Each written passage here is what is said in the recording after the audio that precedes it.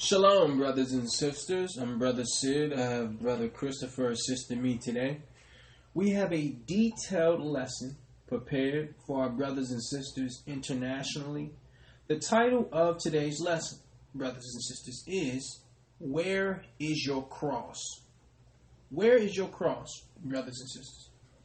Today we will learn how the cross is your key to personal transformation. We're talking about sacrifice, brothers and sisters. Follow us to Exodus, the 29th chapter. We're going to have Brother Christopher read the 45th and 46th verses.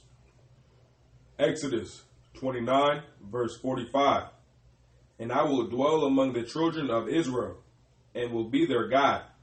And they shall know that I am the Lord their God, that brought them forth out of the land of Egypt, that I may dwell among them. That what, brother? That I may dwell among them. I am the Lord their God. Did you catch that, brothers and sisters?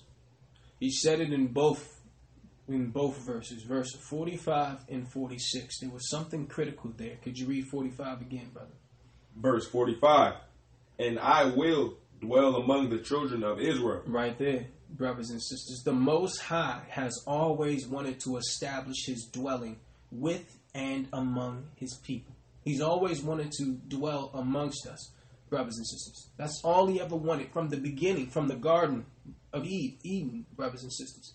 He wanted fellowship with his creation. Read that one more time, please, brother. Exodus 29 and 45. And I will dwell among the children of Israel, and will be their God. And they shall know that I am the Lord their God. Continue, brother. That brought them forth out of the land of Egypt. That did what? That brought them forth out of the land of Egypt. Why? That I may dwell among them. Why did he bring us out? That I may dwell among them. The text teaches us that deliverance is connected with the Most High's purpose to have relationship with us. Do you see that, brothers and sisters? He's saying, I delivered you for a purpose. I wanted to have fellowship with you. I wanted to dwell with you. See that, brothers and sisters? Here it is. We're learning. Deliverance is always connected to a bigger purpose. The Most High does not deliver us so we can go do what we want to do. He delivered us so he could dwell amongst us. So the Most High stresses that the idea of relationship is the motive behind deliverance. Do you see this, brothers and sisters? Let's start there. The Most High has always wanted to dwell amongst his people. That's the only thing he wanted. In fact, he killed the firstborn of Egyptians so he could dwell amongst us, brothers and sisters. So let's start it there. Showing you what the Most High's desire always has been. Let's go to Exodus 25, brother. We're going to go to Exodus, the 25th chapter, the 8th and the 9th verse. Follow us here, brothers and sisters. Exodus 25, verse 8. And let them make me a sanctuary, that I may dwell among them. Examine the text closely, because we're reading the Most High's deepest desires. Could you read that again, brother? Verse 8. And let them make me a sanctuary, that I may dwell among them. He said, build it so I can dwell with you. Verse 9. According to all that I show thee, after the pattern of the tabernacle, and the pattern of all the instruments thereof. So, brothers and sisters, he said, well, listen, since you can't come up, I'll come down. See, since your car broke down, I'll swing by and pick you up. You see that, brothers and sisters? Read that from the top, please, brother. Exodus 25, verse 8. And let them make me a sanctuary, that I may dwell among them. Here we read the cost of fellowship with the Most High. Brothers and sisters, we have to work. Why? For his presence. He said, this is what you have to do so I may dwell with you. So we have to establish that also. He wants to dwell amongst us, but there's something you must do in order to enjoy that presence. Verse 9. According to all that I show thee, after the pattern of the tabernacle, and the pattern of all the instruments thereof, even so shall ye make it. See, so he's saying, listen, I'm going to give you how to do this, Moses, okay? I'm going to tell you how long, how tall, what wood. I'm going to tell you everything that you need, okay? So he's telling you, my presence will be determined by your actions. He said, I will show you. He said, according to all that I show you, after the pattern. The pattern of what? The heavenly tabernacle. So he said, I'm going to give you the dimensions. You follow my dimensions to the T. Okay? And I will dwell amongst you. So here it is. We're seeing the Most High appointed the sanctuary to be a symbol of his presence, brothers and sisters. Do you see that? That's what tabernacle means, brothers and sisters. Tabernacle means to dwell. Look that word up in the Hebrew. Let's read that one more time, brother, and then we'll go to Job 22. Exodus 25, verse 8. And let them make me a sanctuary, that I may dwell among them, according to all that I showed thee, after the pattern of the tabernacle, and the pattern of all the instruments thereof. Even so shall ye make it. So we just wanted to show you, brothers and sisters, that what? You would have to work for his presence. He said, you have to build me a sanctuary. Why? So I may dwell amongst you. So the principle is what? That there's something that must be done to enjoy his presence. Let us show you. Let's go to Job, brother. I'm going to go to Job, the 22nd chapter. Job 22 and 21. Job 22, verse 21. Acquaint now thyself. Verse 21. Acquaint now thyself with him, and be at peace. And what, brother? And be at peace. Now, look at this, brothers and sisters. The book of Job is telling you what? The benefits of acquaintance. Can you read that again, brother? Verse 21. Acquaint now thyself with him, and be at peace. Thereby good shall come unto thee. Now, why did we do this? We did this, brothers and sisters, because we want to give you a healthier perspective of what relationship can do for you, brothers and sisters. What acquaintance can do for you, brothers and sisters. Let's read some of the benefits. Jump to verse 24, brother, because right away he says what? He said, acquaint yourself with the Most High and be at peace. Showing you that what? When you don't have acquaintance with the Most High, you have no peace. See, peace, inner peace only comes from relationship, as we're reading here. Continue, brother, verse 24. Job 22, verse 24. Then shalt thou lay up gold as dust, and the gold of Ophir as the stones of the brooks. Yeah, the Almighty shall be thy defense. He said, listen, if you get acquainted with me, I'll be your defense. And thou shalt have plenty of silver. I will always provide for you. Verse 26. For then shalt thou have thy delight in the Almighty, and shall lift up thy face unto God. See, he said, he's saying, if you don't know me, that's why you don't have delight in my presence. That's why you don't have delight in doing what I'm telling you, because you really don't know me. Because if you knew me, you would delight in all of my instructions. See? Continue, brother. Verse 27. Thou shalt make thy prayer unto him, and he shall hear thee, and thou shalt pay thy vows. Thou shalt also decree a thing, and it shall be established unto thee, and the light shall shine upon thy ways. See, so the text emphasizes the blessedness of acquaintance with the Most High God, brothers and sisters. See? Now we will what? We will go to some scriptures to show us how to secure this acquaintance with the Most High God. Let's go to Leviticus, the 9th chapter, brother. The title of today's lesson is, Where is Your Cross? Where is your cross? We're going to read, excuse me, brother. We're going to read Leviticus chapter 9, verse 3 through 6. Leviticus 9, verse 3. And unto the children of Israel thou shalt speak, saying, Take ye as a kid of the goats for a sin offering, and a calf and a lamb, both of the first year, without blemish, for a burnt offering. Also a bullock and a ram for peace offerings, to sacrifice before the Lord, and a meat offering mingled with oil. For today the Lord will appear unto you. For what? For today the Lord will appear unto you. I hope you didn't miss that, brothers and sisters, because it is here that we see the prerequisites for receiving that presence. He's saying, I'm giving you these instructions. Why? Because the Most High is going to appear to you today. So before he appears to you, this is what must be done. Let's go back on that. Let's go back to verse 3, brother. Listen closely, Israel. Leviticus 9, verse 3.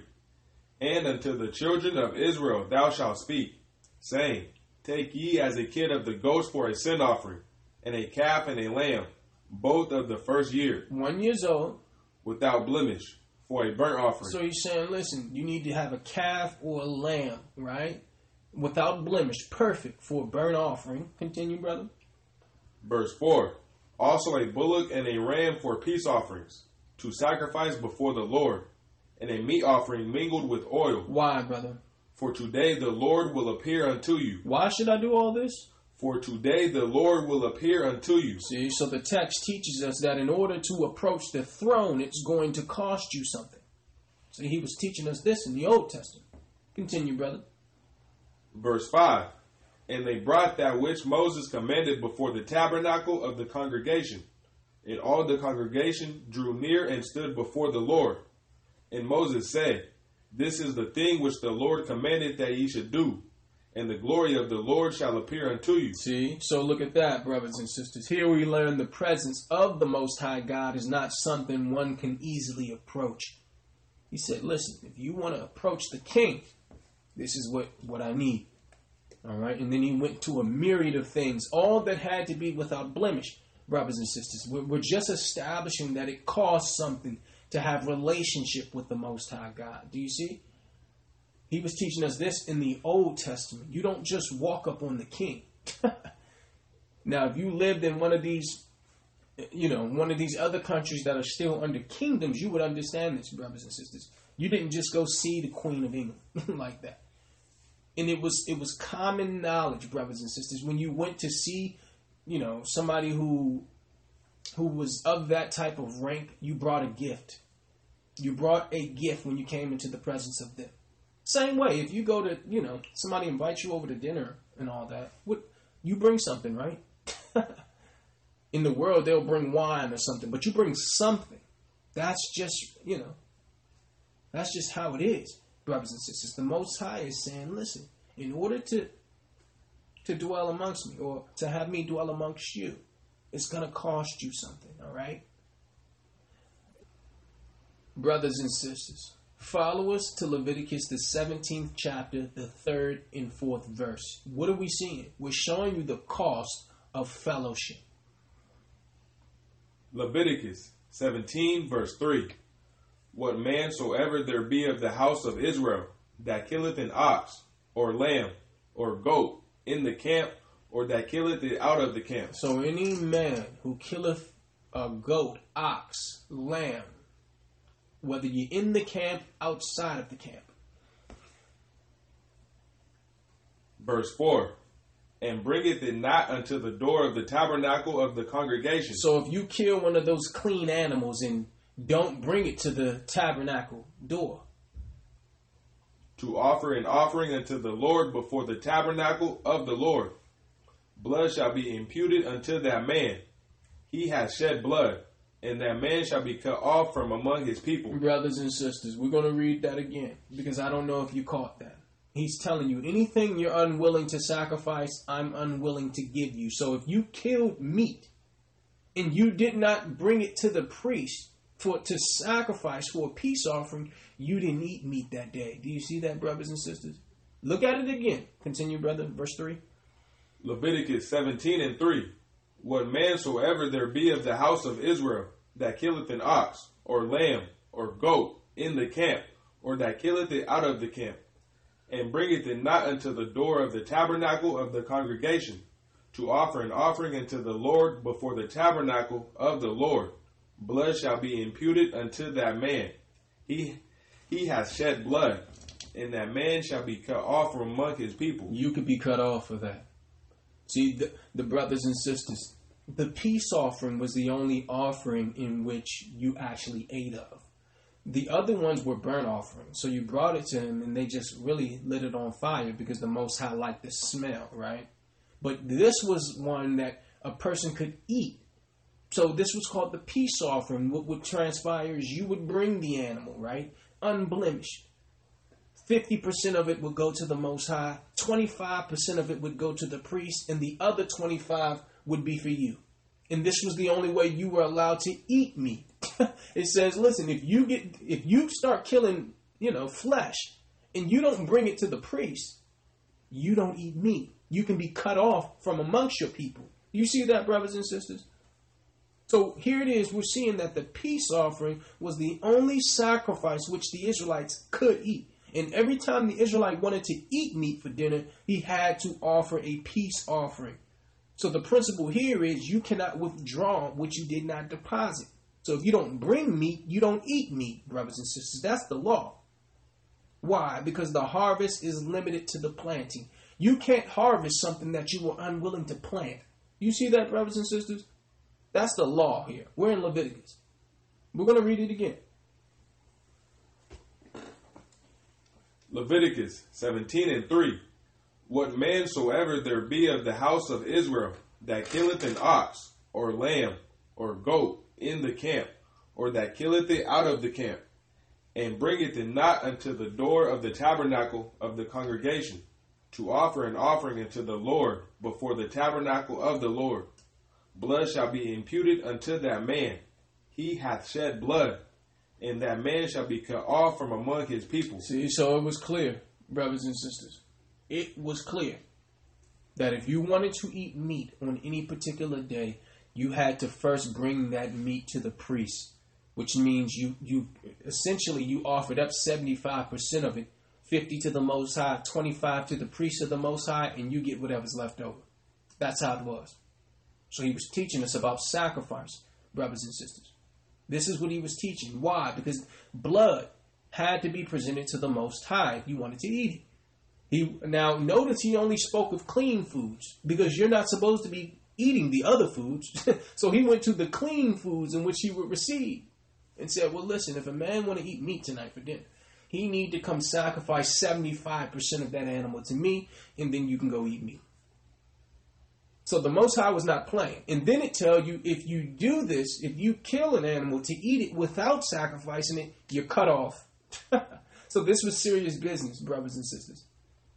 This was serious business. The principle is you cannot withdraw what you have not deposited. So if you're unwilling to sacrifice, whatever to the Most High, he's unwilling to give it to you. So we're learning something here, brothers and sisters. The title of today's lesson, where is your cross? Where is your cross? Let's go to Ecclesiastes, brother. We're going to stay in the Old Testament. We're going to Ecclesiastes 11:4.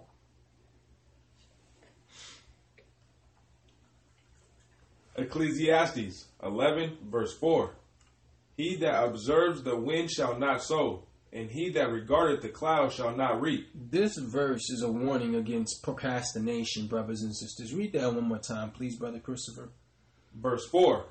He that observes the wind shall not sow, and he that regardeth the clouds shall not reap. And thou knowest not what is the way of the Spirit, nor how the bones do grow in the womb of her that is with child. Even so, thou knowest not the works of God who maketh all. Read that one more time, brother. Verse 5, please. Verse 5. As thou knowest not what is the way of the Spirit, nor how the bones do grow in the womb of her that is with child. Even so, thou knowest not the works of God who maketh all. So look at this, brothers and sisters. What is he saying? He's saying just because we don't possess the complete picture is no excuse for inactivity. You see that, brothers and sisters? It says you don't know how bones grow in the womb of a woman, right? So you don't really know, but you still have to sacrifice. So the text teaches that the Most High requires decisive commitment. Look at verse 4 again, brothers and sisters. He said, what does it say, Brother Christopher? Verse 4. He that observes the wind shall not sow. You're looking at the wind, right? So you're not sowing because you don't believe, look, it might rain, this may not go well, so, I'm not going to sacrifice.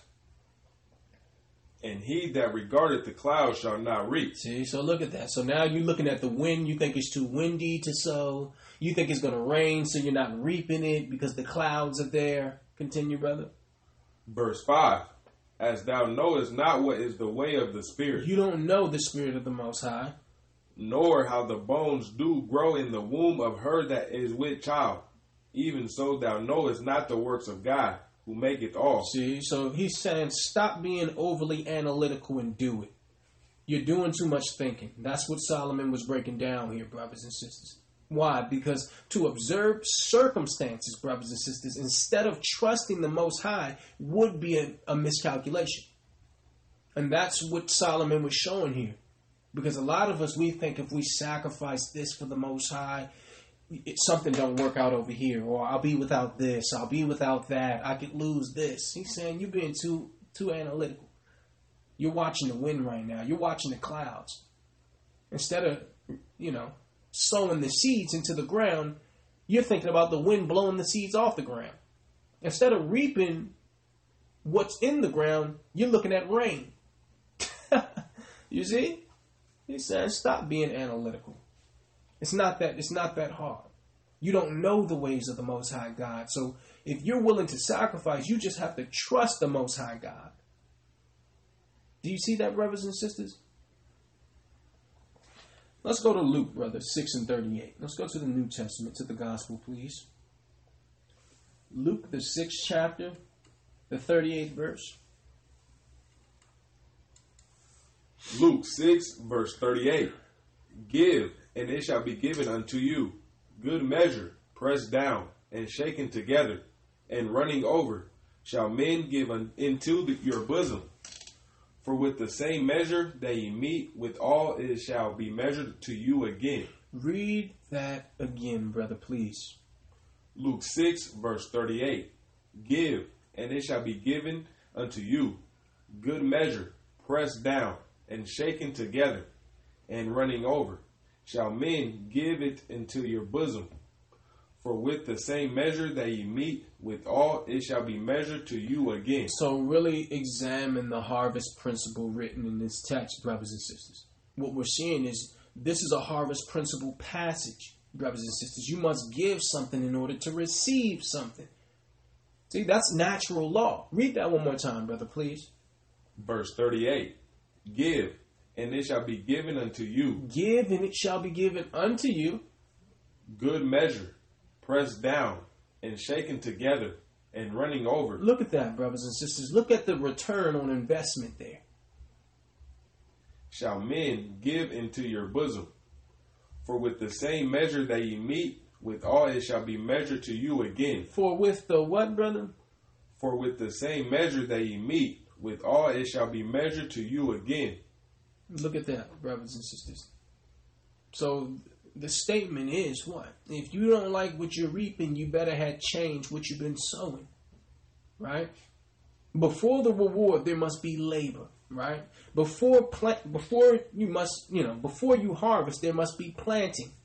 It says the most important part is, for with the same measure that ye meet withal, that's what will be measured unto you. So based on what you're willing to sacrifice, that's how much he's willing to do for us, brothers and sisters. See, too many of us are better takers than they are givers. See, you deposit 25%, but you're trying to pull out 125%. Where is your cross, brother? Where? Where is your cross, sister? Where is your cross? Where is your sacrifice? You see that, brothers and sisters? He said, give, and it shall be given unto you. And whatever you give, you will receive that same measure. That same measure. Let's go to Proverbs, brother, 3 and 9. Because our topic today is sacrifice, brothers and sisters. Sacrifice. Where's your cross, brother? Proverbs 3, verse 9. Honor the Lord with thy substance. With thy words. With thy substance. With thy song. With thy substance. And with the first fruits of all thine increase. So shall thy barns be filled with plenty, and thy presses shall burst out with new wine. So according to the author, brothers and sisters, we can honor many things with our money. More often than not, it's ourselves. See, what does your budget say about what you honor the most? Think about that. Think about that, brothers and sisters. In all honesty, if the Most High did an audit on your finances, what would he think? Read 9 one more time, please, brother. Verse 9. Honor the Lord with thy substance. With what, brother? With thy substance. See, we can honor him with our mouth, but talk is cheap. We should put our money where our mouth is to show true honor. And with the first fruits of all thine increase. That's the key, the first fruits. He's saying, don't try to give me what's left over. I want mine off the top. You see that, brothers and sisters? Too often we make the Lord the last thing we do with what he's given us. We have to really grasp this financial rule. Whatever it is, brothers and sisters, whether it's time, whether it's finances, he's saying, I want mine first. Then you go do whatever you do. But mine come first. And what happens when that happens? What happens when you honor him with your substance? What happens when you give him the first? Verse 10, brother. Verse 10. So shall thy barns be filled with plenty. With a little. With plenty. With enough. With plenty. And thy presses shall burst out with new wine. See, now you have to know that Israelites were agricultural people. So it's referring to success. He's saying your barns will be filled with plenty. You have so much stuff, you need a new barn, right? Okay? It says thy presses shall burst out with new wine. So you'll just have so much. Why? Because you honored the Most High with your substance. Why?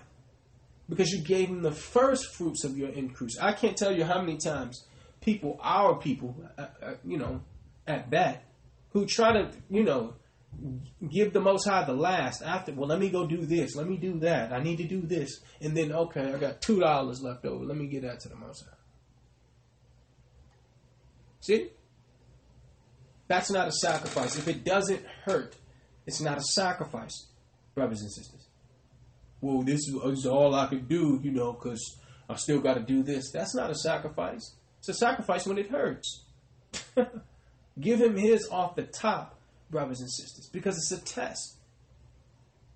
We can honor him with our mouth, with all this stuff. He's saying, nah, honor me with your money.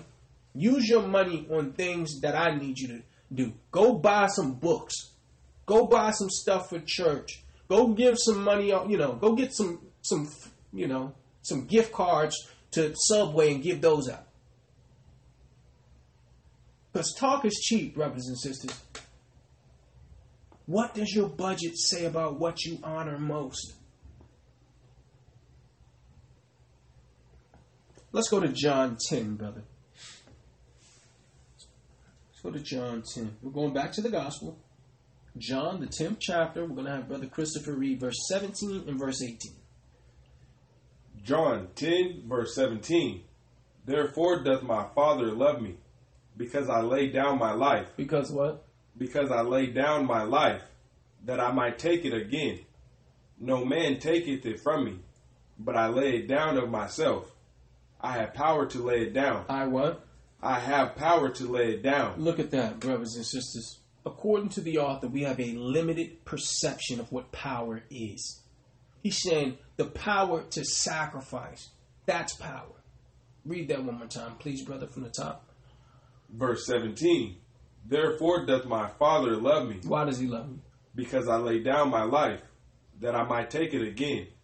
No man taketh it from me, but I lay it down of myself. I have power to lay it down, and I have power to take it again. This commandment have I received of my Father. See, so according to Christ, to sacrifice voluntarily is a show of power, brothers and sisters. He said, the Father loves me because I had the power to lay it down. And since I had the power to lay it down, I have to receive it back, because you reap what you sow. You harvest what you planted. See, this is just natural law. Just like gravity, brothers and sisters. Now, you may say, well, listen, I don't agree with gravity. But I guarantee if you go to the 8th floor of the building and jump off, you're going to fall and likely die. So what are we saying? We're saying you don't have to agree with the principle. It still makes it true. The principle is sacrifice to the Most High, and He will bless you. You don't sacrifice to Him so you can be blessed. If you do that, then the motive is unclean. You sacrifice, why? Because of what He sacrificed. Too many of us, brothers and sisters, our people, you'll sacrifice for the Jordans, right? $200, $300. Where I'm from, they stand outside 4 or 5 hours. You'll do all that. And then the Most High's like, well, okay, go buy a new Bible. See? Where's your cross? Let's go to Matthew 16, brother. We're going to go to Matthew, the 16th chapter. We're going to have Brother Christopher read the 25th and 26th verse. Matthew 16, verse 25. For whosoever will save his life shall lose it, and whosoever will lose his life for my sake shall find it. According to the author, brothers and sisters, self-sacrifice is the way to find your true self. Can you read that again, brother? Verse 25. For whosoever will save his life shall lose it, and whosoever will lose his life for my sake shall find it. So the text is emphasizing the correlation between satisfaction and sacrifice, brothers and sisters. Verse 26. For what is a man profited, if he shall gain the whole world, and lose his own soul? Or what shall a man give in exchange for his soul? So we're seeing, brothers and sisters, you will never find satisfaction until you serve something outside of yourself. That's what Christ is saying here. See, being hell-bent on not sacrificing, we sacrifice more. That's what he's saying. You're trying to hold on and clutch and all that, and you end up losing more, because that's the name of the game, brothers and sisters. That's the name of the game. So while you're hell-bent on not sacrificing, you really lose more like that. You're learning some principles here today, brothers and sisters. These are biblical principles that work in your it works in all aspects of your life, brothers and sisters. So, Michael Jordan and these guys, they sacrificed thousands of hours, right? Going out after school, thousands of dollars to go to the basketball camps. And now look at what they receive because of that. Too many of us have never shot a basketball and want to be Michael Jordan.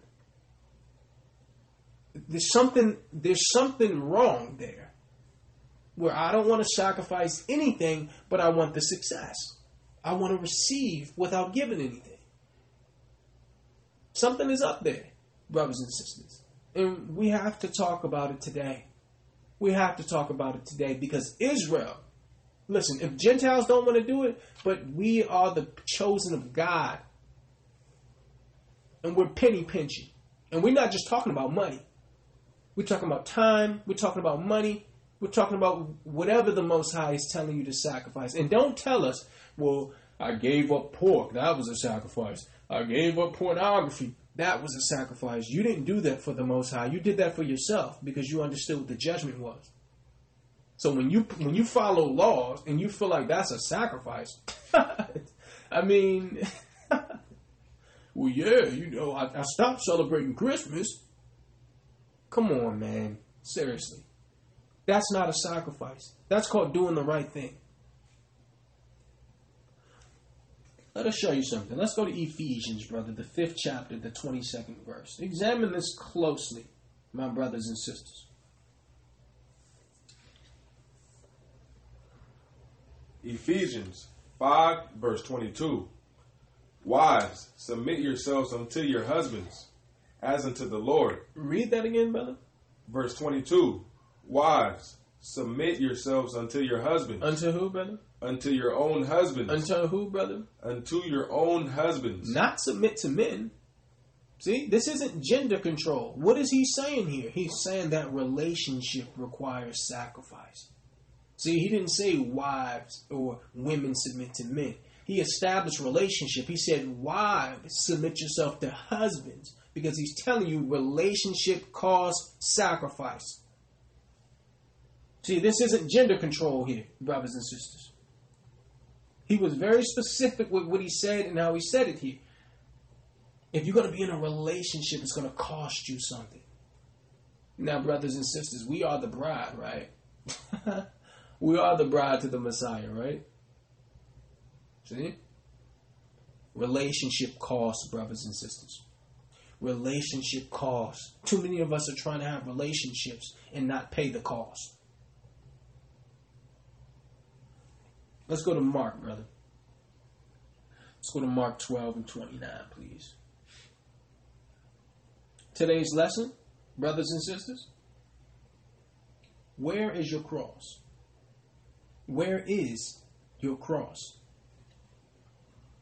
Mark 12, verse 29. And Christ answered him, the first of all the commandments is, Hear, O Israel, the Lord our God is one Lord. And thou shalt love the Lord thy God with all thy heart. With what, brother? With all thy heart, and with all thy soul, and with all thy mind, and with all thy strength. This is the first commandment.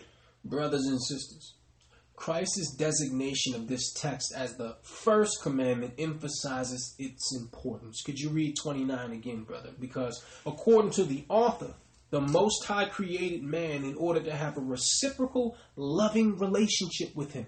Let's read it again. Mark 12 and 29. And Christ answered him, the first of all the commandments is, Hear, O Israel, the Lord our God is one Lord. And thou shalt love the Lord thy God with all thy heart. Thou shalt what, brother? Thou shalt love the Lord thy God with all thy heart, and with all thy soul, and with all thy mind, and with all thy strength. This is the first commandment. This is what, brother? This is the first commandment. First means without observance to this commandment, you can't properly observe the others. So the number one commandment is to love the Most High God with your heart, with your soul, with your mind, with your strength. That's the number one commandment. The number one commandment, brothers and sisters, is to love the Most High God. Now let us show you, because he taught us how to love. Because some people, they want to love their way. You can't do that. If you're going to worship him, you must worship him in spirit and in truth, brothers and sisters. Too many people want to come up with their own combinations of what love is. Let us show you, because he taught us what love looks like. He taught us the behavior that comes subsequent to professing love. Let's go to John 3:16, brother. A scripture that many people know. Let's go to John, the 3rd chapter, the 16th verse, brother.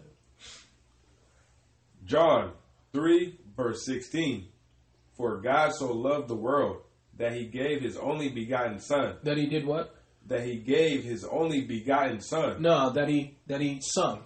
That he gave his only begotten son. No, that he danced. That he gave his only begotten son. Look at that. The text puts an emphasis on the connection between love and giving. Do you see that?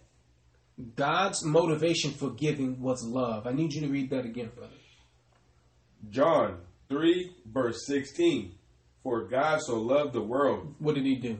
That he gave his only begotten son. No, he sung a song. That he gave his only begotten son. No, he started dancing. That he gave his only begotten son. No, he started speaking in tongues. That he gave his only begotten son. That whosoever believeth in him should not perish, but have everlasting life. Love expresses itself in giving according to the text. So don't tell me you love someone you're not willing to give to. This particular passage teaches us the love language of the Bible. Because he loved us, he gave.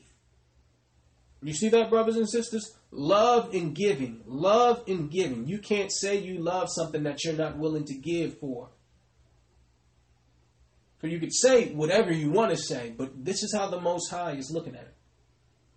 See? He said the number one commandment is for you to love the Most High God with all your heart, your soul, your mind, your strength.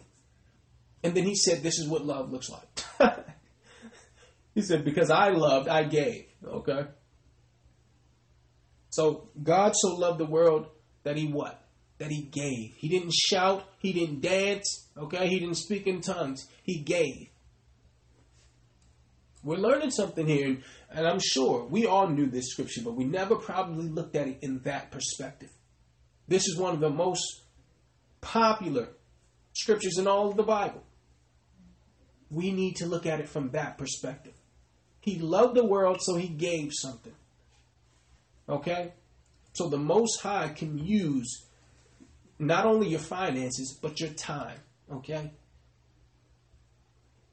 Because a lot of people, they're not spending their money on anything of the Most High. Not any books of the Most High so they can study. Not any clothes so they can go pass out flyers for the Most High. Not any money for whatever, he needs them to do. So you don't give anything. That shows the Most High you do not love.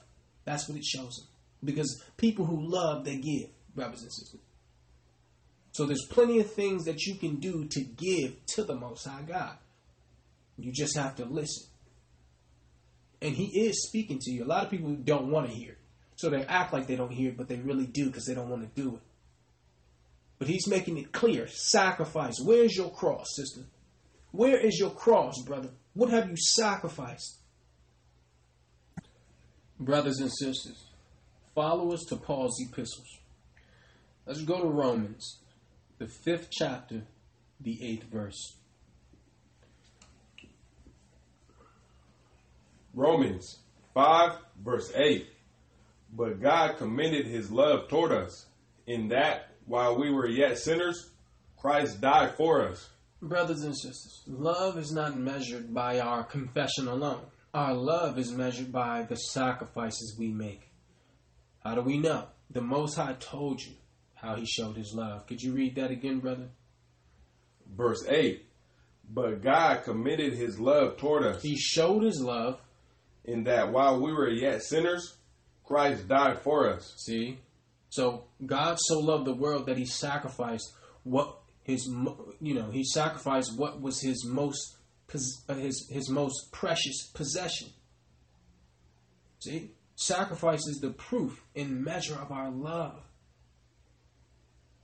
It says he proved his love towards us that while you were still sinning, he sent an unblemished lamb, his most prized possession. So what is he doing? He's looking at what you're sacrificing and for what you're sacrificing. Then he measures that with what you've sacrificed for him. Because you're sacrificing for somebody. You're sacrificing for something. And he's comparing it. He's looking what you're sacrificing for him and what you're sacrificing for that over there. And he's measuring it. Why? Because according to Paul, love is measured by our willingness to sacrifice. No way around that, brothers and sisters. No way around it. Let's go to Mark, brother. Let us show you how Christ loved us. We're going to go to Mark, the 1st chapter, the 40th through the 45th verse. Let's show you something here, brothers and sisters. This was a time where Christ healed a leper. I don't know if many people have read this, but examine this closer. What Christ was willing to sacrifice here. Mark 1, verse 40.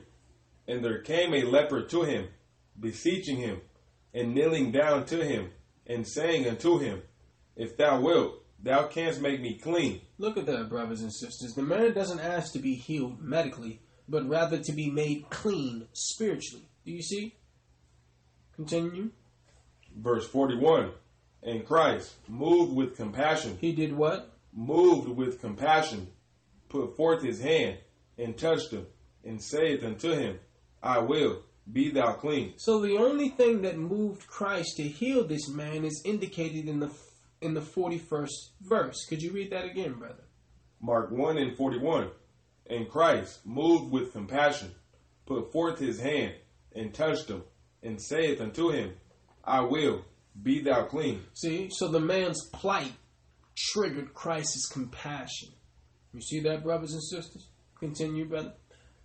Verse 42. And as soon as he had spoken, immediately the leprosy departed from him, and he was cleansed. Now, brothers and sisters, if you don't read the Old Testament, you don't really know how serious this was. Because when you were a leper, you was not allowed to come to the parties. You was not allowed to come to the holy days. You were not allowed to go into the temple or the tabernacle because you were unclean. So, essentially, you were an outcast. You had to live away from everybody. You couldn't come in the temple. You really couldn't do essentially anything because you were dealing with leprosy, and everyone knew that it was it was an unclean spirit. So this man, he wanted touch, right? He wanted fellowship, but he couldn't have it because he had this leprosy. His skin was white where it should have been brown, brothers and sisters. They have a term for that now, like vitiligo, brothers and sisters. When you see different spots on them, right? And then you have, once they turn fully white, they call it you would be called a clean leper, right? You would be called a clean leper. But when you got spots here and there, you were unclean, and you could not come into the temple. You could not come into the church. So this man salivated for human touch, for fellowship. He wanted to be amongst people. Read 42 one more time, please, brother. Mark 1:42. And as soon as he had spoken, immediately the leprosy departed from him, and he was cleansed. And he straightly charged him, and forthwith sent him away. Now, brothers and sisters, I want you to listen to what the instructions Christ gave. Verse 44. And saith unto him, See thou say nothing to any man. He said, don't tell anybody. But to go thy way, show thyself to the priest. And do what? And offer for thy cleansing those things which Moses commanded, for a testimony unto them. Brothers and sisters, according to the text, sacrifice is evidence of what? Of gratitude. Do you see what Christ told him to do? Read that one more time, please, brother. Mark 1:44. And saith unto him, See thou say nothing to any man, but go thy way. Show thyself to the priest. Show yourself to the priest. And offer for thy cleansing those things which Moses commanded. Offer up for your cleansing. See? So if a person lacks gratitude, they will lack the Most High's attention. He gives attention to those who appreciate him, brothers and sisters. He said, don't tell anyone else. Just go straight to the priest and give up an offering for this cleansing. What did he do, brother? Read verse 45. Mark 1:45. But he went out and began to publish it much. He went and told everybody. And to blaze abroad the matter, insomuch that Christ could no more openly enter into the city, but was without in desert places. And they came to him from every quarter. Now, there's a couple of things, brothers and sisters. There's a couple of things. We're seeing that the lack of sacrifice to the Most High is not so much the cause of the evil, but the result of the evil.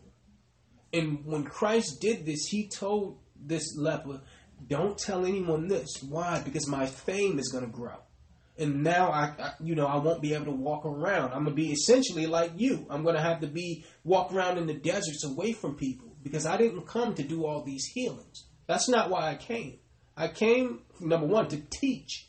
That was the number one thing. And I'll do healings every now and then, but I didn't come here to heal everybody. See, you'll notice that Christ always said, don't tell anyone. Just go to the temple and sacrifice according to the law. Don't go tell people what just happened here. Why? Because I don't want that attention. So now, since you told everybody, I now have to walk around out in the desert. I can't even walk around in the city now because now everyone's lording over me. Everyone's following me, chasing me down, asking me for healings.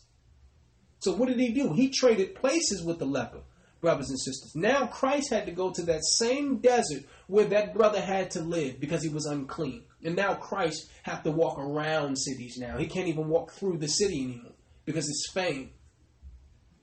Do you see that, brothers and sisters? Do you see that?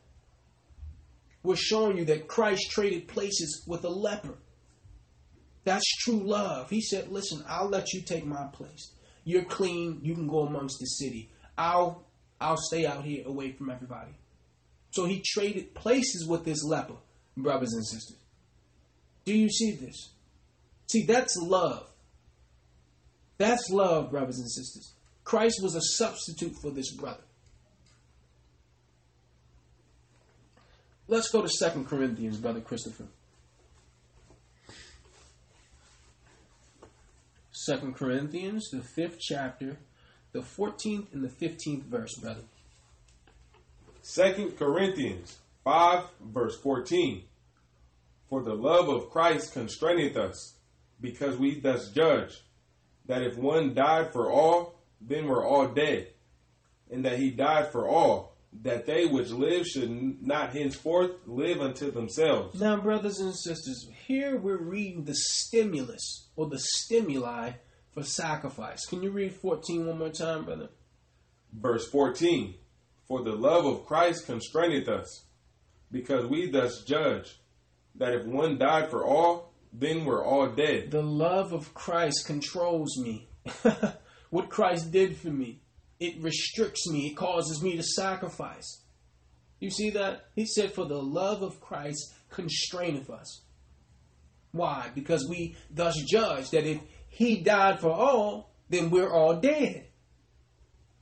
Read verse 15, brother, please. 2 Corinthians 5 and 15.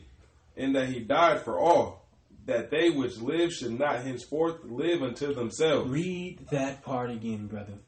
That they which live should not henceforth live unto themselves, but unto him which died for them and rose again. So Paul is explaining to the Corinthians why he lives the way he does, brothers and sisters. He said, I reciprocate the Messiah's sacrifice with the sacrifice of my own. See? Christ's sacrifice put us under the obligation to live our lives in complete submission to the Most High's will. That's what Paul was breaking down here, brothers and sisters. You see that? Could you read those two scriptures again, brother, before we move on? 2 Corinthians 5, verse 14. For the love of Christ constraineth us, because we thus judge, that if one died for all, then we're all dead, and that he died for all, that they which live should not henceforth live unto themselves. He said he died so you would not live unto yourself, but unto him which died for them and rose again. So who is magnified on the law of reciprocation, brothers and sisters? But we know that many of us are better takers than givers. Paul said, because he operated for me, I'm going to operate for him. See, since he took my place, I'll take his place. The same thing that Christ just did for this leper. Christ took his place and lived as an outcast in the desert with an inability to walk regularly through cities. Why? Because his fame had grown. And all of that attention at that time would have had, he wouldn't have been able to do what he came for. Because too many people would have been salivating over him. We're just showing you. Paul was breaking it down. He said, because what he's done for me, I will do for him. I will live like him now. Why? Because he lived as me. So we think it was Christ up on the cross. No, that was Sid up on the cross. That was Brother Christopher up on the cross. That was you up on the cross. See? Let's go to Romans, brother. Stick with Paul's writings. I'm going to go to Romans, the 12th chapter, the 1st verse. Romans 12, verse 1. I beseech you, therefore, brethren, by the mercies of God, that ye present your bodies a living sacrifice, holy, acceptable unto God, which is your reasonable service. Brothers and sisters, this is the language of worship from the Old Testament, proving that sacrifice was a part of worship. Can you read that again, please? Verse 1. I beseech you, therefore, brethren, by the mercies of God, that ye present your bodies a living sacrifice. That you what? That ye present your bodies a living sacrifice, holy, acceptable unto God, which is your reasonable service. It's your what, brother? Which is your reasonable service. Worship without sacrifice is inconceivable. brothers and sisters, there's a correlation with service and sacrifice. Let's read it again, because I think some of our brothers and sisters missed that. Romans 12:1. I beseech you, therefore, brethren, by the mercies of God, that ye present your bodies a living sacrifice. A living what, brother? A living sacrifice. Sacrifice. Holy, acceptable unto God, which is your reasonable service. It's your what? Which is your reasonable service. See? So there's a correlation between service and sacrifice, brothers and sisters. If you haven't sacrificed, you're not serving the Most High. Okay? You may be following some laws. That's completely different. Following laws and serving are completely different. Okay? And too many of our people, they get caught up in that law part and think that they're actually serving because they don't eat pork. Listen, if you're unwilling to sacrifice, we're not serving. You're just following rules. Okay? Our people was following rules in the Old Testament, but we weren't serving. So following the rules is not serving God. I have to be clear on that, brothers and sisters. I have to be clear. Read that one more time, brother, please. Romans 12:1. I beseech you, therefore, brethren, by the mercies of God, that ye present your bodies a living sacrifice. Present what, brother? Present your bodies a living sacrifice, holy, acceptable unto God, which is your reasonable service. So the challenge has to do with the believer's body, brothers and sisters. It is of little avail to know the truth if the body is not surrendered. So he's saying you can have all this deep knowledge, but if you haven't surrendered with your body as a living sacrifice, then you're not even serving. He said, present your body. That's your reasonable service, letting you know that anything else is unreasonable. It's unreasonable. So what have you sacrificed? What have you sacrificed for the Most High? Let's go to Ephesians, brother. 5:1. Let's show our brothers and sisters something. We're going to learn a little hermeneutics here, brothers and sisters. We're going to learn a little bit about how the Bible is written and some of the verbiage that it uses to convey certain thoughts. Ephesians 5:1. Be ye therefore followers of God, as dear children, and walk in love, as Christ also hath loved us, and hath given himself for us an offering. According to Paul, true love is sacrificial. You see it again, brothers and sisters? Love and then what he gave. Love and then what he gave. Do you see? Read that one more time, brother, from the top, please. Ephesians 5:1. Be ye therefore followers of God, as dear children, and walk in love, as Christ also hath loved us. As what, brother? As Christ also hath loved us. And how did he do that? And hath given himself for us an offering and a sacrifice to God for a sweet-smelling savor. The text teaches us that giving is the proof of our love, brothers and sisters. Love desires to give all that it can, and the Messiah has provided an example of this. See? So, as Christ also loved us. How did he prove that? He gave himself as an offering. So we are to prove our love through giving, as Christ proved his love by giving himself. According to the text, the Most High loves what? Read it one more time, brother, please. Ephesians 5:2. And walk in love, as Christ also hath loved us, and hath given himself for us an offering and a sacrifice to God for a sweet-smelling Savior. For what, brother? For a sweet-smelling Savior. Look at that. According to the text, the Most High loves the smell of our sacrifice. See? So that means our sacrifice has a smell to the Most High. He loves the smell of you sacrificing, brothers and sisters. A lot of people didn't know that. We're going to prove that, because here it is. You're dealing with some of the hermeneutics. Sacrifice has a smell in the Most High's eyes. He loves when you sacrifice. He loves that smell. It's like a sweet smelling savor. It's like a sweet smelling aroma to have his children, his sons and daughters, sacrificing on the behalf of the Most High God. Let's prove that. Let's go to Genesis, brother. Let's go to Genesis 8. Let's deal with Noah. I'm going to prove that all throughout the literature, the Most High loved the smell of sacrifice. Genesis 8, verse 20. And Noah builded an altar unto the Lord, and took of every clean beast, and of every clean fowl, and offered burnt offerings on the altar. And what happened? And the Lord smelled a sweet savor. And the Lord said in his heart, I will not again curse the ground any more for man's sake. For the imagination of man's heart is evil from his youth. Neither will I again smite any more everything living, as I have done. According to the literature, the Most High God loves the pleasing aroma of sacrifice, brothers and sisters. We're going to read that again just in case you missed it. Verse 20.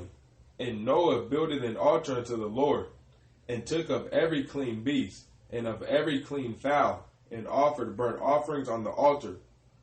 And the Lord smelled a sweet savor. And he did what? And the Lord smelled a sweet savor.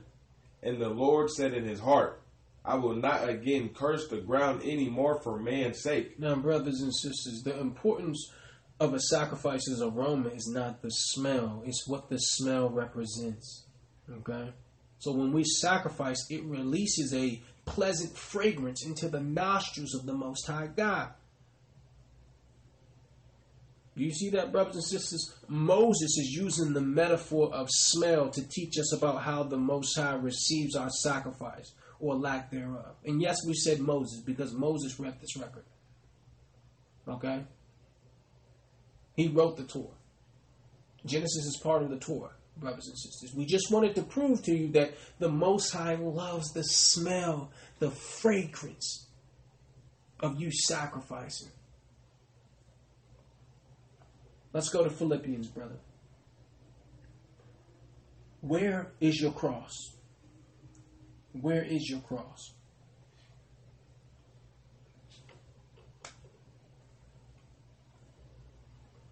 Philippians 4, verse 18. But I have all and abound. I am full, having received of Epaphroditus the things which were sent from you, an odor of a sweet smell. And what? An odor of a sweet smell, a sacrifice acceptable, well pleasing to God. According to the text, our willingness to sacrifice has a sweet smell. And guess what? Some of us stink, brothers and sisters. Some of us stink before the Most High. If sacrifice has a sweet smell, some of our people, most of our people, stink. If our sacrifice for the Most High is fragrant, some of us smell like we haven't showered in months. What have you sacrificed? Where is your cross? Where is your cross? We're proving that all throughout the manuscript, sacrifice is connected with a sweet-smelling fragrance. You will find this throughout the literature, brothers and sisters. The Most High loves the smell of sacrifice. He loves what that smell represents. And some of us stink. Some of us haven't showered in months. Let's go to John, brother. Chapter 12, please. John, the 12th chapter, the 1st through the 5th verse, please. John 12, verse 1. Then Christ 6 days before the Passover came to Bethany, where Lazarus was which had been dead, whom he raised from the dead. Read that one more time, please, brother. John 12 and 1. Then Christ 6 days before the Passover came to Bethany, where Lazarus was which had been dead, whom he raised from the dead. Continue. There they made him a supper, and Martha served, but Lazarus was one of them that sat at the table with him. Then took Mary a pound of ointment of spikenard. What happened, brother? Verse 3. Then took Mary a pound of ointment of spikenard, very costly. Very what, brother? Very costly. What was that, brother? Very costly. And anointed the feet of Christ, and wiped his feet with her hair. And the house was filled with the odor of the ointment. The text puts emphasis on the costliness of this sacrifice, brothers and sisters. According to the Bible, you don't sacrifice what costs you nothing. That's against the Bible. Go read David. When a brother tried to give him something, he was trying to, build an altar for the Most High God. The brother whom had what he needed knew David. He knew he was a king, so he tried to give it to David. David said, I will never sacrifice what costs me nothing to my God. I'll pay you for it, brother. Even though you would give it to me for free, I can't sacrifice something that has cost me nothing. Go read that story, brothers and sisters. Read verse 4, please, brother. John 12:4. Then saith one of his disciples, Judas Iscariot, Simon's son, which should betray him, why was not this ointment sold for 300 pence and given to the poor? We went there to prove the costliness of this spikenard, brothers and sisters. See? And I hope, as we were reading that, you examined the sin of the sacrifice. Because it said the house was filled with the odor of the ointment, brothers and sisters. See? So all throughout the literature, brothers and sisters, sacrifice, the idea of sacrifice has a pleasing aroma to the nostrils of the Most High God. And as we said, some of us stink, brothers and sisters, straight up. Let's go to Malachi, brother, in the Old Testament, please.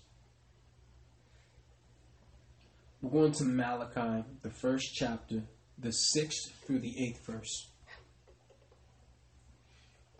Malachi 1 verse 6. A son honoreth his father, and a servant his master. If then I be a father, where is mine honor? If I'm a father, where's my honor? And if I be a master, where is my fear? Saith the Lord of hosts unto you, O priests, that despise my name. And ye say, wherein have we despised thy name? How do you despise my name? Continue, brother. Ye offer polluted bread upon mine altar. And ye say, wherein have we polluted thee? And that ye say, the table of the Lord is contemptible. Continue. And if ye offer the blind for sacrifice. If you what? If ye offer the blind for sacrifice, is it not evil? Look at this, brothers and sisters. He's telling you the quality of the gift indicates the value the giver places on the one receiving. He said you're offering polluted bread. You're offering blind lambs and all types of stuff. This is what our people was doing. See? They was offering lame goats, blind goats, one with nubs on it. This is what our people was doing, brothers and sisters. Just trying to do anything just to get it over with. Read that again, please, brother. Malachi 1:8. And if ye offer for the and if ye offer the blind for sacrifice, is it not evil? Isn't that not evil? And if ye offer the lame and sick, is it not evil? See, so they was offering, sick goats and sick lambs and all that. Bald goats and bald lambs, all this stuff, brothers and sisters. He said, is that not evil? Continue, brother. Offer it now unto thy governor. Will he be pleased with thee, or accept thy person? Saith the Lord of hosts. See, so according to the text, they offered their sacrifices out of convenience, brothers and sisters. What was provided was what they wanted to get rid of rather than what God required. So they set out to perform it as conveniently as possible. And according to the text, a person's behavior reflects his commitment. He said, if what you're giving me, if there's nothing wrong with that, give that to your wife. Right? Give that to your mother. See? Give that to your mother. That's if it's good, and see what she said. Give that to your wife. Give that to your husband and see what he said. See? So he was being clear here, brothers and sisters. Our people have a problem sacrificing because we're selfish. It's all about me. It's all about, us. All about you. All about what you want. To where the priests, these brothers were offering up blind goats, blind lambs. Lambs with one leg. Lambs that had, sickness and disease. And our people are doing the same thing today without the animals. Sacrificing, whatever you want to get rid of. Nothing that cost you anything. Straight sacrifice out of convenience. That's not a sacrifice. That is not a sacrifice. Let's go to Genesis, brother. 3 and 9. Let's go back to the beginning. We're going to read 9 through 12. Genesis 3, verse 9. And the Lord God called unto Adam, and said unto him, Where art thou? And he said, I heard thy voice in the garden, and I was afraid, because I was naked, and I hid myself. And he said, Who told thee that thou was naked? Hast thou eaten of the tree, whereof I commanded thee that thou shouldest not eat? And the man said, The woman whom thou gavest to be with me, she gave me of the tree, and I did eat. Brothers and sisters, I need you to go back to verse 9, okay? Verse 9. And the Lord God called unto Adam, and said unto him, What did he say? Where art thou? What did he say? Where art thou? Deliverance begins with this question, brothers and sisters. Deliverance begins with this question.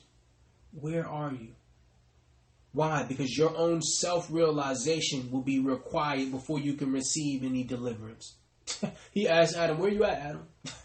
What did he say, brother? And he said, I heard thy voice in the garden, and I was afraid, because I was naked. Now look at this, brothers and sisters. Deliverance begins only when you have done the assessment of where you are. Too many of us don't want to be real with where we're at. Too many of us don't even want to speak about the shortcomings. He's saying, listen, until you can tell me where you are, son, this conversation is over. Where are you?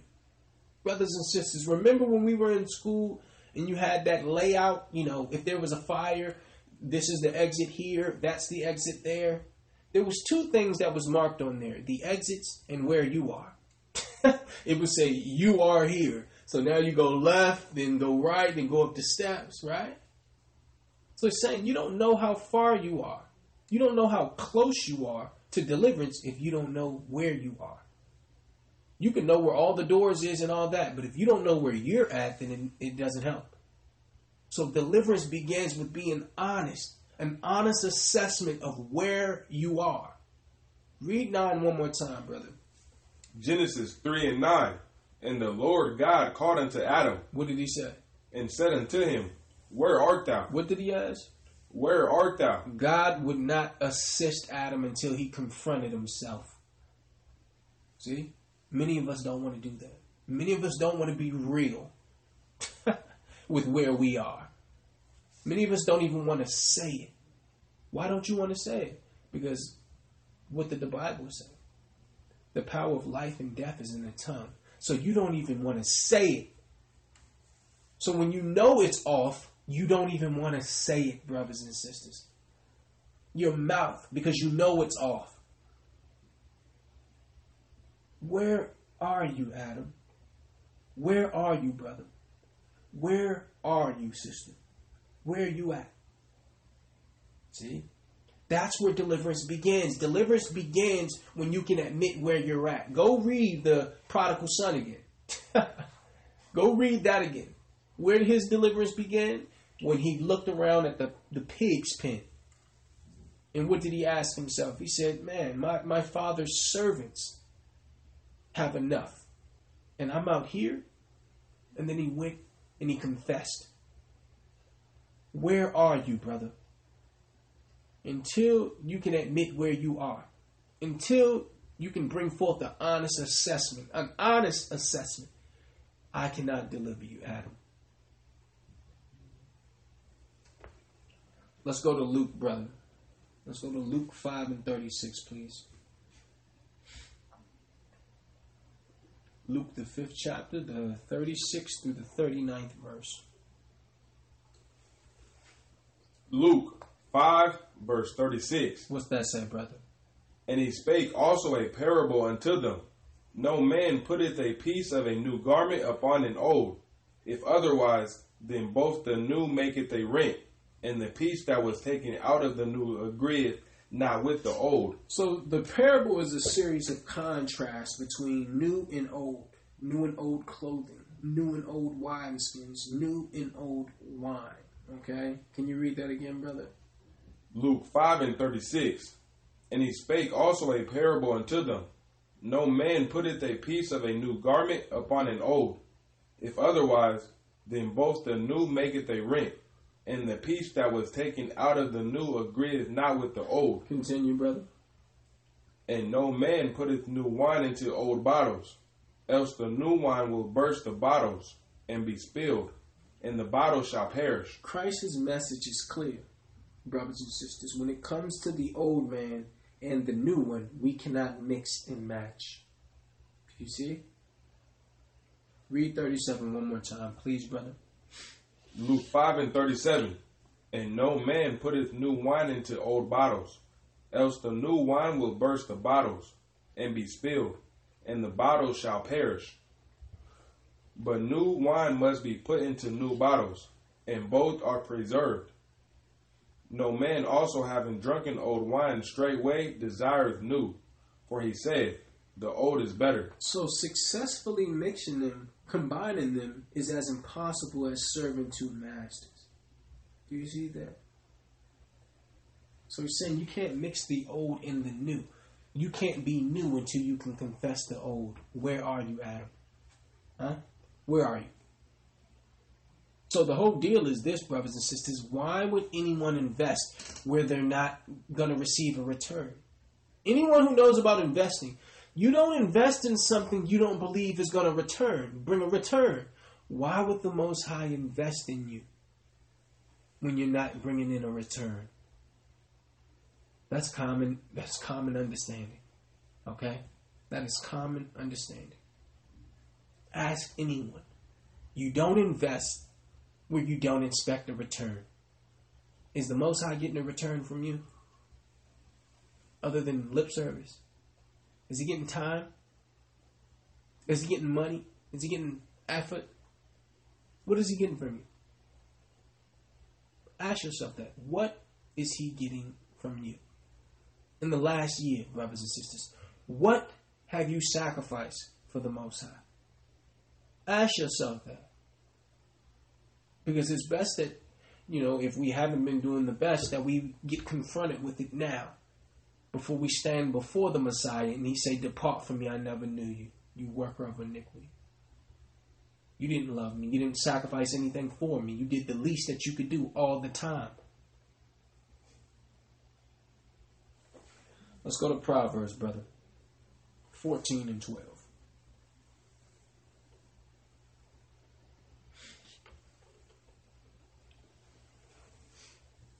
Proverbs 14, verse 12. There is a way which seemeth right unto a man, but the end thereof are the ways of death. The text instructs mankind in a vital truth. No truth is clear, more direct, or more rewarding. Can you read that again, brother? Because here it is. He's challenging our perception. Verse 12. There is a way which seemeth right unto a man, but the end thereof are the ways of death. The end what, brother? The end thereof are the ways of death. So while you're destroying your own life, you will think what you're doing is perfectly right. See? This is the biblical way to say, I'll let you read it again, brother. Proverbs 14 and 12.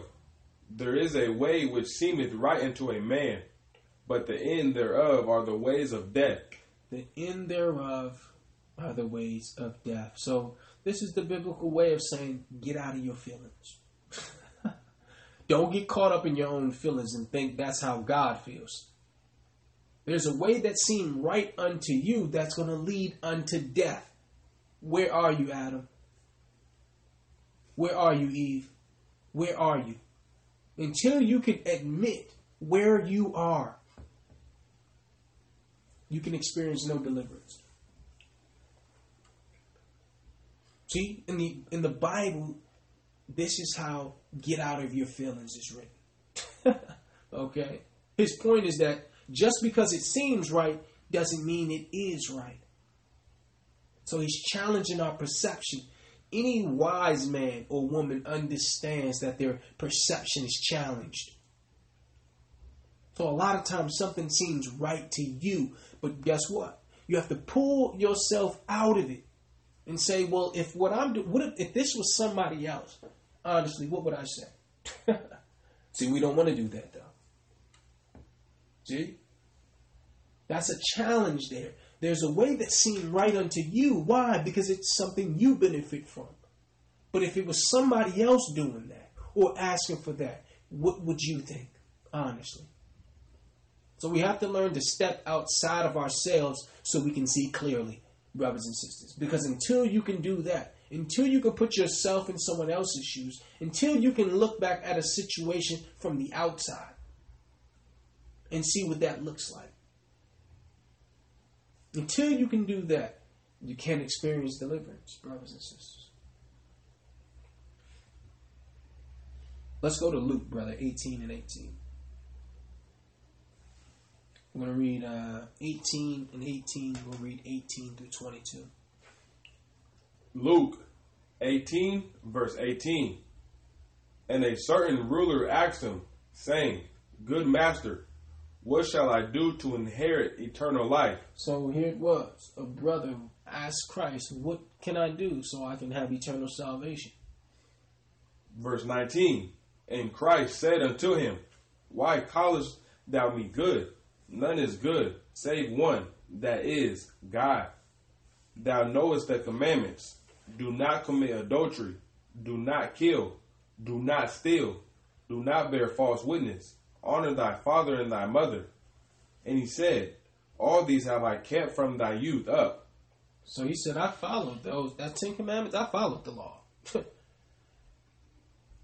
Now when Christ heard these things, he said unto him, Yet lackest thou one thing. You're lacking one thing, brother. Sell all that thou hast, and distribute unto the poor, and thou shalt have treasure in heaven. And come, follow me.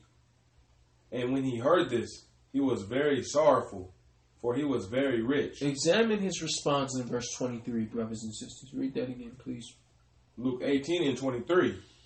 And when he heard this, he was very sorrowful, for he was very rich. So he knew what he was doing. He understood very clearly the choice he was making. That's why he was sorrowful, brothers and sisters. The text also teaches us that you can be following the law and still have a hidden idol. See that? He said, well, listen, I honored my mother and father. I observe the Sabbath. I don't steal. I don't kill. He said, okay, but there's something there. See? Christ teaches us in this text, whatever you're unwilling to let go is a hidden idol. Let's be clear on that. See, Christ will show you, the Most High will show you your idols. See? It is impossible for people to enter the kingdom of God and love other things more. You fooled yourself. Many of God's people practice idolatry. They just have it hidden. Many of our people are practicing idolatry. It's hidden. We just wanted to show you that what? This brother was following the law and still had an idol. So don't get rocked to sleep. Don't get lullabied to sleep by the law thinking, yeah, as long as I don't eat pork, I'm good to go. I'm going to heaven. Really? He said anything you're unwilling to relinquish is an idol. You need to think about that, brothers and sisters. Today's lesson, where is your cross? Where is your cross? Brothers and sisters, please follow us to Matthew, the 13th chapter. We're going to have Brother Christopher read the 44th verse. Matthew 13, verse 44. Again, the kingdom of heaven is like unto treasure hid in a field, the which when a man hath found, he hideth, and for joy thereof goeth and selleth all that he hath. He did what? and for joy thereof goeth and selleth all that he hath, and buyeth that field. Brothers and sisters, the author teaches us that sacrifice is a requirement in order to obtain an address in the kingdom of God. You see that, brothers and sisters? Read that one more time, brother, because I need the brothers and sisters to examine the exceptional cost of salvation. It cost this brother all that he had. Matthew 13, verse 44. Again, the kingdom of heaven is like unto treasure hid in a field, the which when a man hath found, he hideth, and for joy thereof goeth and selleth all that he hath. He did what, brother? For joy thereof goeth and selleth all that he hath, and buyeth that field. See, so the parable urges us to make whatever sacrifices is necessary to possess the kingdom. See that, brothers and sisters? The Most High was teaching us this in the Old Testament. In Exodus, he was saying, listen, you need to get this animal, that animal, and this animal. Why? Because the Most High is coming to visit. The Most High, he's going to dwell amongst you. He also told us that the peace offering was the only sacrifice that we had an ability to eat. He said, if I catch you eating meat in which you did not sacrifice to me and the priest, I'm cutting you off from being in it, from Israel. So it was very serious. If he caught you eating meat that you didn't first sacrifice to him, which means 50% go to the Most High, 25% go to the priest, 25% go to you. If he caught you, then you were done. People cut you off. So if you wanted to eat meat, you actually had to sacrifice meat. Why? Because you can't reap where you have not sown. You can't withdraw where you have not deposited. And that's just a principle. That's a principle through all of our life, brothers and sisters. The Most High was trying to teach us in a young age, as Israelites, that what it would cost to have relationship with Him. Too many of us just want to, sacrifice nothing. Let's go to Luke 14, brother. Luke, the 14th chapter, the 28th through the 31st verse, brother. Luke 14, verse 28. For which of you, intending to build a tower, sitteth not down first, and counteth the cost, whether he have sufficient to finish it? Brothers and sisters, Luke is saying, what type of person would look to build a tower and not calculate the cost of how much how much everything is going to cost? Let's read that one more time, brother. Luke 14 and 28. For which of you, intending to build a tower, sitteth not down first, and counteth the cost, whether he have sufficient to finish it?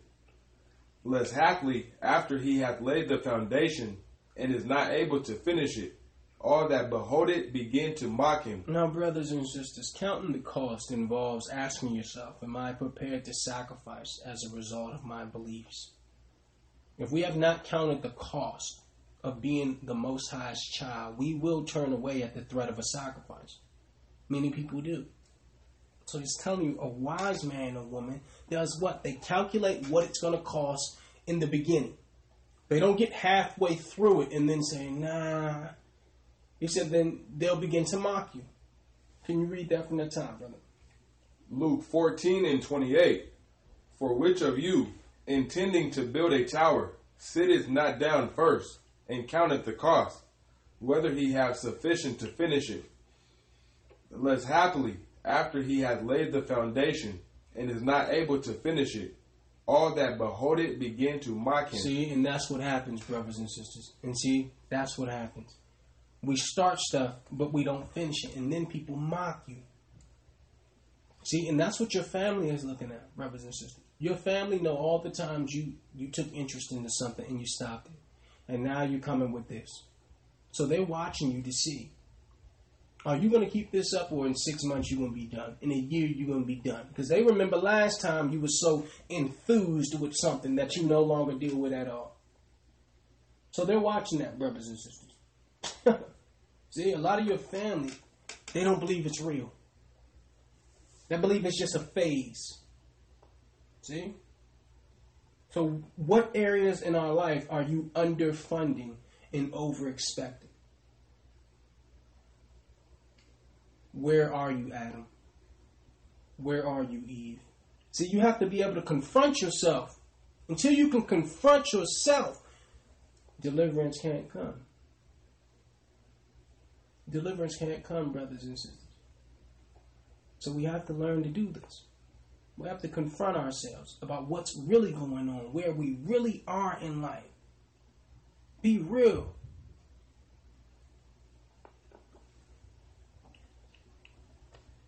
Let's continue to read, brother. Let's just read it straight through from the top. Verse 28 through 31. Luke 14:28. For which of you, intending to build a tower, sitteth not down first, and counteth the cost, whether he have sufficient to finish it? Lest haply, after he hath laid the foundation, and is not able to finish it, all that behold it begin to mock him. If you can't finish it, don't start it. If you can't be consistent, don't pick it up. Verse 30. They would mock him doing what? Saying, this man began to build, and was not able to finish. Or what king, going to make war against another king, sitteth not down first, and consulteth whether he be able with 10,000 to meet him that cometh against him with 20,000. So, once again, we ask, what areas of your life are you underfunding and over-expecting? Don't take on more than you can afford, brothers and sisters. Where is your cross? Let's go to Ecclesiasticus, brother, 12:3. Let's go to the Apocrypha. We haven't been in the Apocrypha much today, but we always would like to get there if we can. I'm going to read 3 through 5. Please listen, brothers and sisters. Ecclesiasticus 12, verse 3. There can no good come to him that is always occupied in evil, nor to him that giveth no alms. Nor to what, brother? Nor to him that giveth no alms. Give to the godly man, and help not a sinner. Read that part again, brother. Verse 4. Give to the godly man, and help not a sinner. Continue. Do well unto him that is lowly, but give not to the ungodly. Hold back thy bread, and give it not unto him, lest he overmaster thee thereby. For else thou shalt receive twice as much evil for all the good that thou shalt have done unto him. The text teaches us that some people are better takers than givers, brothers and sisters. You can't underfund and overexpect. It says, give unto a godly man. So if a brother is doing wrong and you know it, he chooses to mismanage, you don't help him out. Why? Because it said you're going to get back double. Double trouble for helping out a brother who's continued to do wrong. Or helping out a sister that's continued to do wrong. He said, hold back your bread. You don't help out somebody who don't want to help themselves. You see that, brothers and sisters? God gets tired of carrying something that's not given back on the level that it's taking. That's any relationship. A sister will get tired of that if you're taking on a higher level than you're giving. A brother will get tired of that you're taking on a lower, you're taking on a higher level that you're giving. So the Most High was clear. He said, hold back your bread. Don't give him anything. You give to a godly man, help not a sinner. So that means if you know someone is doing something wrong, you don't help him. This is not talking about, well, a homeless guy may be, not doing the right thing. He's not following the law. Nah, that's not what it's talking about. That's this brother or sister know what they're doing is wrong. People have spoken to them about it, and they choose to ignore. I cannot help you. That's the law. The law says that. Let's go to Ecclesiasticus 14 and 11, brother. Just a few chapters.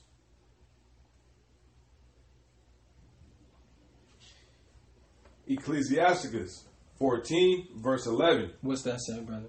My son, according to thy ability, do good to thyself. Do good to who? Do good to thyself. How so? And give the Lord his due offering. According to the author, it would be well for you to give the Most High what he is due. So he's challenging our perception again. He said, do good to yourself by giving unto the Most High what's due unto him. You see that, brothers and sisters? Where is your cross? Where is your cross? Let's go to Deuteronomy 16, brother. Because this same principle of sacrifice the Most High taught us all throughout the Torah.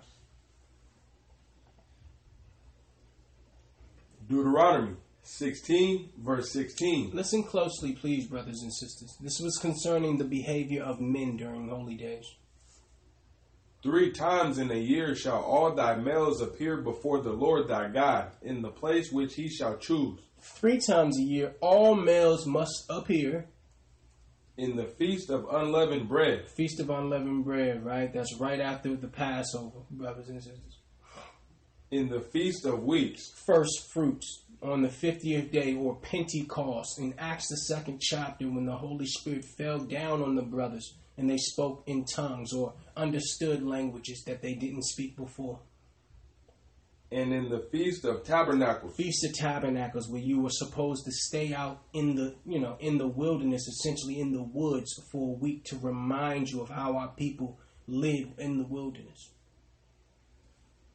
Start that from the top, please, brother, verse 16.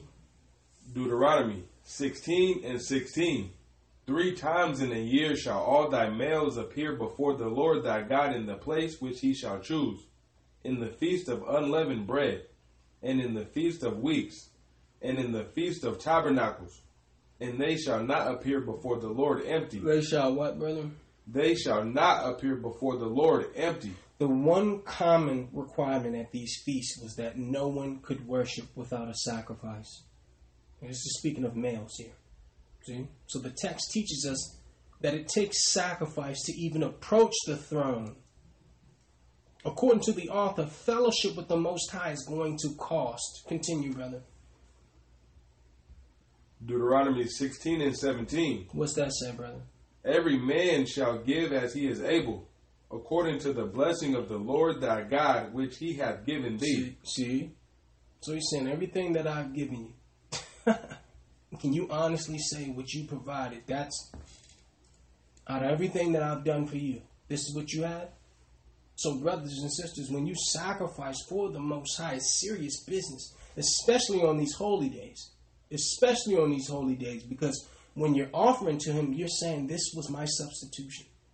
When our people smelled the burnt offerings during that time, they were serious. Because they understood that smelling of burnt flesh should be their burnt flesh that they're smelling. They understood that. That was the mindset. That was the mind frame. When they smelled that lamb roasted, the flesh, the burnt flesh smelling, they understood that should be my flesh burning.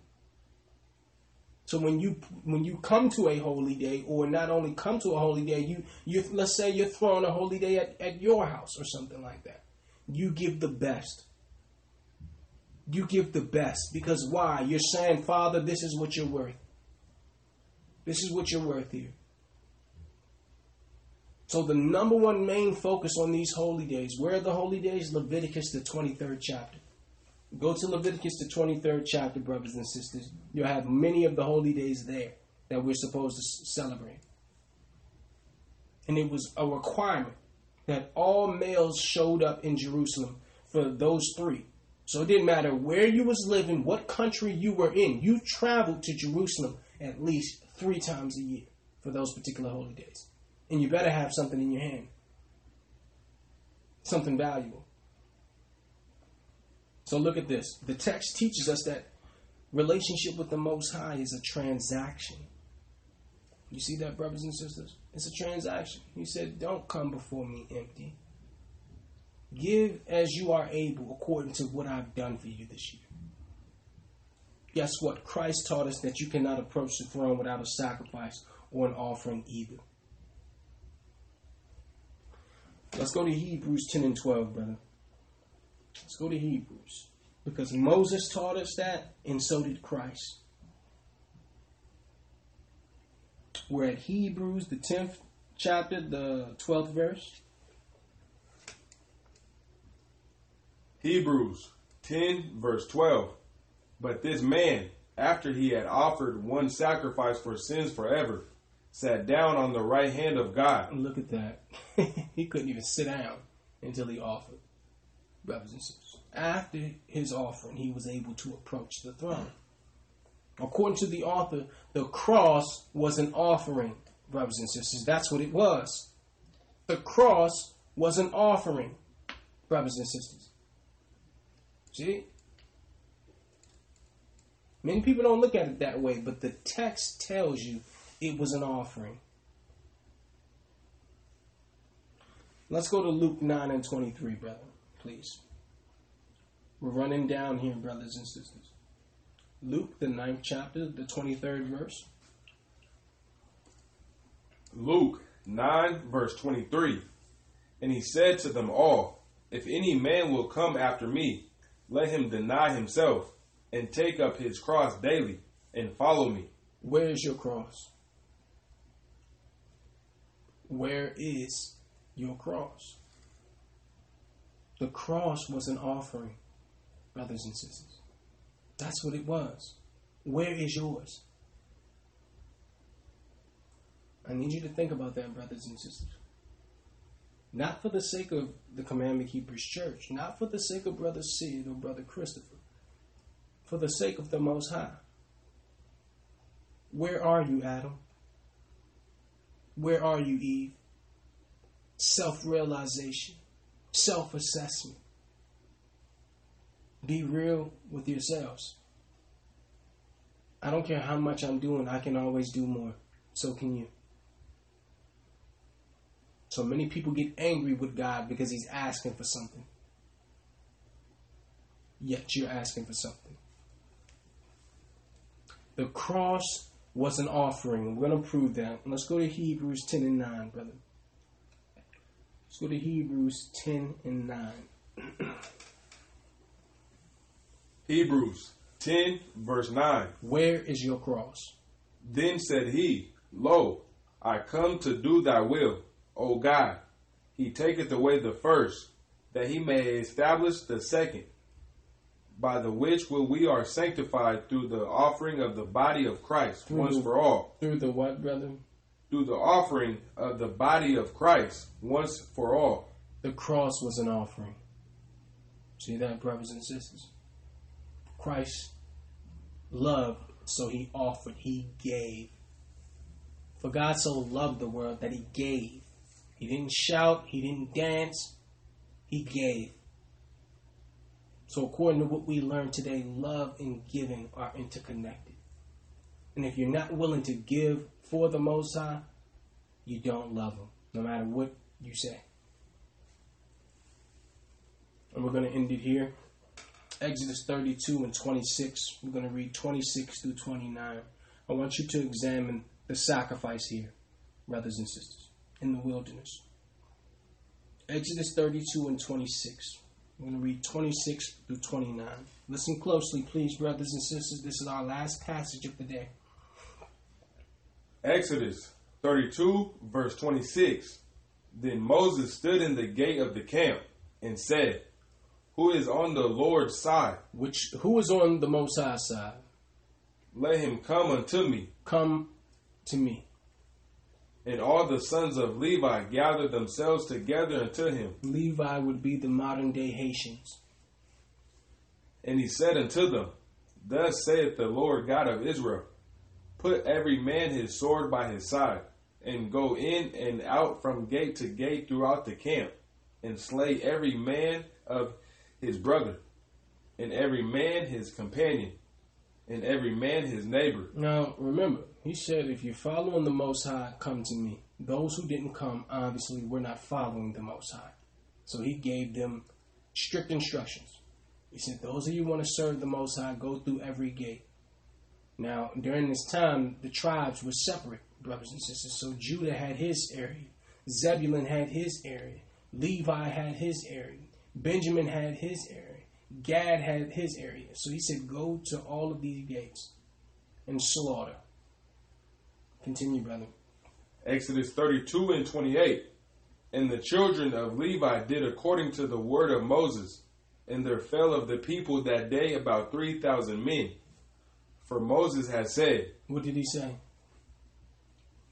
Consecrate yourselves today to the Lord. Consecrate means to set yourself apart. Even every man upon his son and upon his brother, that he may bestow upon you a blessing this day. Why, brother? That he may bestow upon you a blessing this day. The reason why so many of us accomplish so little for the Most High is that we are only partially consecrated unto the Most High. So the text is saying, devote yourselves to his service by obeying his orders. We must have no partiality to person, but lay aside all carnal affection, not sparing the nearest relationship. He said, you have to take out your son, you have to take out your brother, you have to take out whoever it is. See this? There was a test here. Because why? If your son is not following the Most High, your blood brother is not following the Most High, at this time, the Most High gave instructions to go run a sword up in them. See? You have shown yourselves worthy. Look at what he said. Read that one more time, brother. Verse 29. Exodus 32 and 29. For Moses has said, Consecrate yourselves today to the Lord, even every man upon his son and upon his brother, that he may bestow upon you a blessing this day. That what, brother? That he may bestow upon you a blessing this day. So here it was. Moses is saying, you've shown yourselves worthy to be his ministers by rising above personal considerations. If you closely examine the text, the consecration came before the blessing. Read it one more time. 29, please, brother. Verse 29. For Moses has said, Consecrate yourselves today to the Lord. Consecrate yourselves today. How? Even every man upon his son and upon his brother, that he may bestow upon you a blessing this day. That what, brother? That he may bestow upon you a blessing this day. See, so it said the consecration came first. I'll bless you for that consecration. If you're not willing to kill something in your life, you're not willing to be blessed. That's what it's showing you. These brothers killed their sons, their brothers, their cousins. Why? Because they were serving other gods. Now, of course, we're not saying go kill somebody. We're definitely not saying that, brothers and sisters. But what we are saying is anything you love before or above the Most High is an idol. And you will not get in. You will not get in. He said, you can love other things, but you must love them less. You must be willing to lose that before you lose me. And if you're not, then you're not good enough to be a recipient of the Most High's kingdom. We just wanted to show you that there was a time where the brothers, the Levites, before they were enlisted into service, there was something they had to do. They had to consecrate themselves by running a sword through anyone who was not following the Most High. That was their sons, that was their brothers, that was their cousins, that was their uncles. It did not matter. And the Most High blessed them for that. Why? Because they were willing to lose even personal relationships for the Most High. Where is your sacrifice? Where is your sacrifice? Brothers and sisters, I pray that our brothers and sisters are able to go back on some of the information that came out of the Bible today. We learned a lot of things today, brothers and sisters. We learned that from the beginning, the Most High only wanted to dwell with us. We learned that he also said that it would take work for his presence. Right? We learned about the importance of sacrifice. We learned that the Most High loves the smell of sacrifice. He loves the smell, meaning not necessarily the actual aroma, but what that aroma, what it represents, brothers and sisters. It's what the aroma represents. So here it is. We know we're the children of Israel. And Gentiles also. We have Gentiles who follow our church. What are you willing to lose? And don't tell me, well, I stopped eating pork. You stopped eating pork. That's not a sacrifice.